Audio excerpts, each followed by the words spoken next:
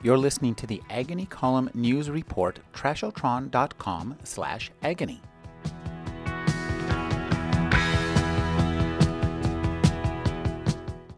The new book by Dr. Robin Chutkan is The Microbiome Solution, a radical new way to heal your body from the inside out. Thank you for joining me, Dr. Chutkan.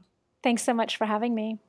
So tell us exactly, what is the microbiome and why does it matter to us? The microbiome refers to the literally trillions of organisms that live in and on our bodies. So mostly bacteria, but also viruses and worms and parasites and various things. And it's important because we are just now realizing in the last dozen years or so that our health is inextricably intertwined with the health of our microbiome. And if our microbes aren't healthy, it's very difficult for us to be healthy. Can you talk about a condition called dysbiosis? It strikes me as really strange that the bacteria inside of us can get sick just the same way we do.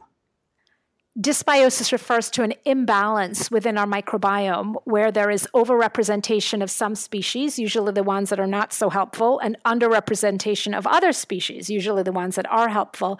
And so when our microbiome is off, it means many of our bodily functions, digestion, our immune system, etc., are also off. And it can lead to physical manifestations like gas and bloating and diarrhea and fatigue, but it can also lead to disease down the road, to autoimmune disease like Crohn's and colitis and MS and diabetes and so on. So this concept of dysbiosis covers a broad range of things, from the food we eat that can disrupt our microbiome to the medications we take, primarily antibiotics, to the environmental factors of pesticides and other things in our environment that affect us and affect our microbes. Your book is called The Live Dirty, Eat Clean Lifestyle, and espouses this. And this comes from what we now understand to be, I guess, the downside of cleanliness.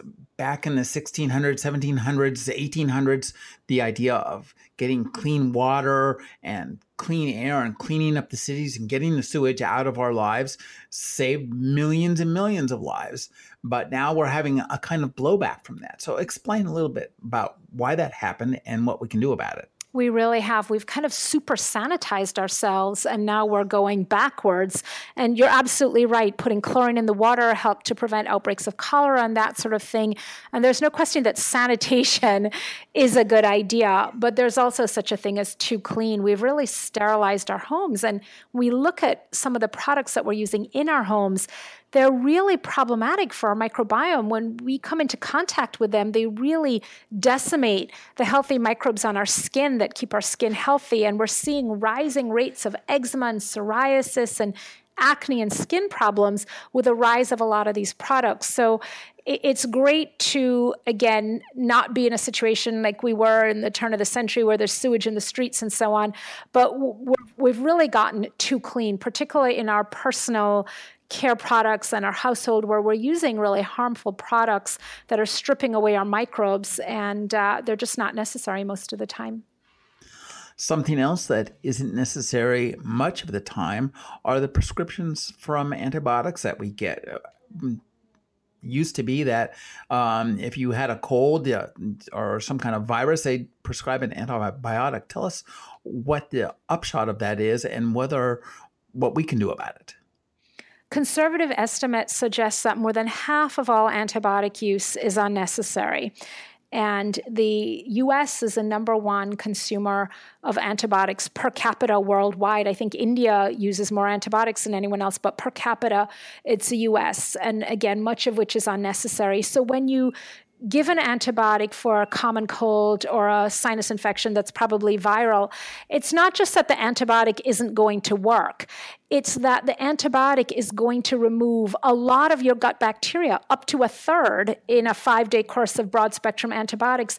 And those bacteria that the antibiotic is removing are essential for our health and well-being, and it can take literally years for them to come back in sufficient quantities. So it's not just that, this doesn't really work, which is what we used to think as physicians, and many still do. We'd think, this probably won't help, but why don't you try it anyway? We can't take that approach with antibiotics anymore. And besides the individual threat to our health, there's a threat to society with resistant superbugs. We're on the verge of being plunged back into the pre-1930s before we had penicillin because most of our antibiotics don't work anymore. The bacteria are resistant, and that's really a direct result of overprescription. So there's an individual threat to our health, what it means to our individual microbiome, and then there's a larger threat to society where we're about to have a situation where these drugs are rendered useless because all the bacteria are resistant. What are your tips for everyday changes we can make to our diet and our lifestyle to help us get a healthier microbiome? From a dietary point of view, my number one tip is eat more plants. In the book, I talk about the 1-2-3 rule: 1 vegetable at breakfast, 2 vegetables at lunch, 3 at dinner. My favorite in the morning is a green smoothie, and then for lunch, it's easy, a salad, and then for dinner, a couple roasted vegetables in addition to a side salad. But eating more indigestible plant fiber in the form of vegetables is a great way to boost your microbiome and, as a result, your immunity, etc.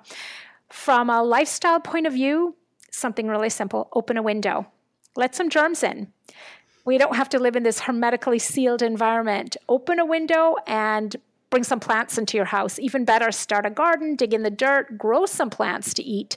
Getting a pet can be a great idea. A dog can bring in a lot of microbes into your environment, and studies show that kids who have dogs actually end up on fewer antibiotics and tend to have fewer allergies. So that's another sort of environmental tip. And then, the biggest tip is clearly judicious use, not just of antibiotics, but of other medications that can affect your microbiome, like acid-suppressing drugs, non-steroidal anti-inflammatory drugs, hormones, steroids. There are lots of them out there. I've been speaking with Dr. Robin Chukkan. Her new book is The Microbiome Solution, a radical new way to heal your body from the inside out. Thank you for joining me, Dr. Chukkan. Thank you so much for having me.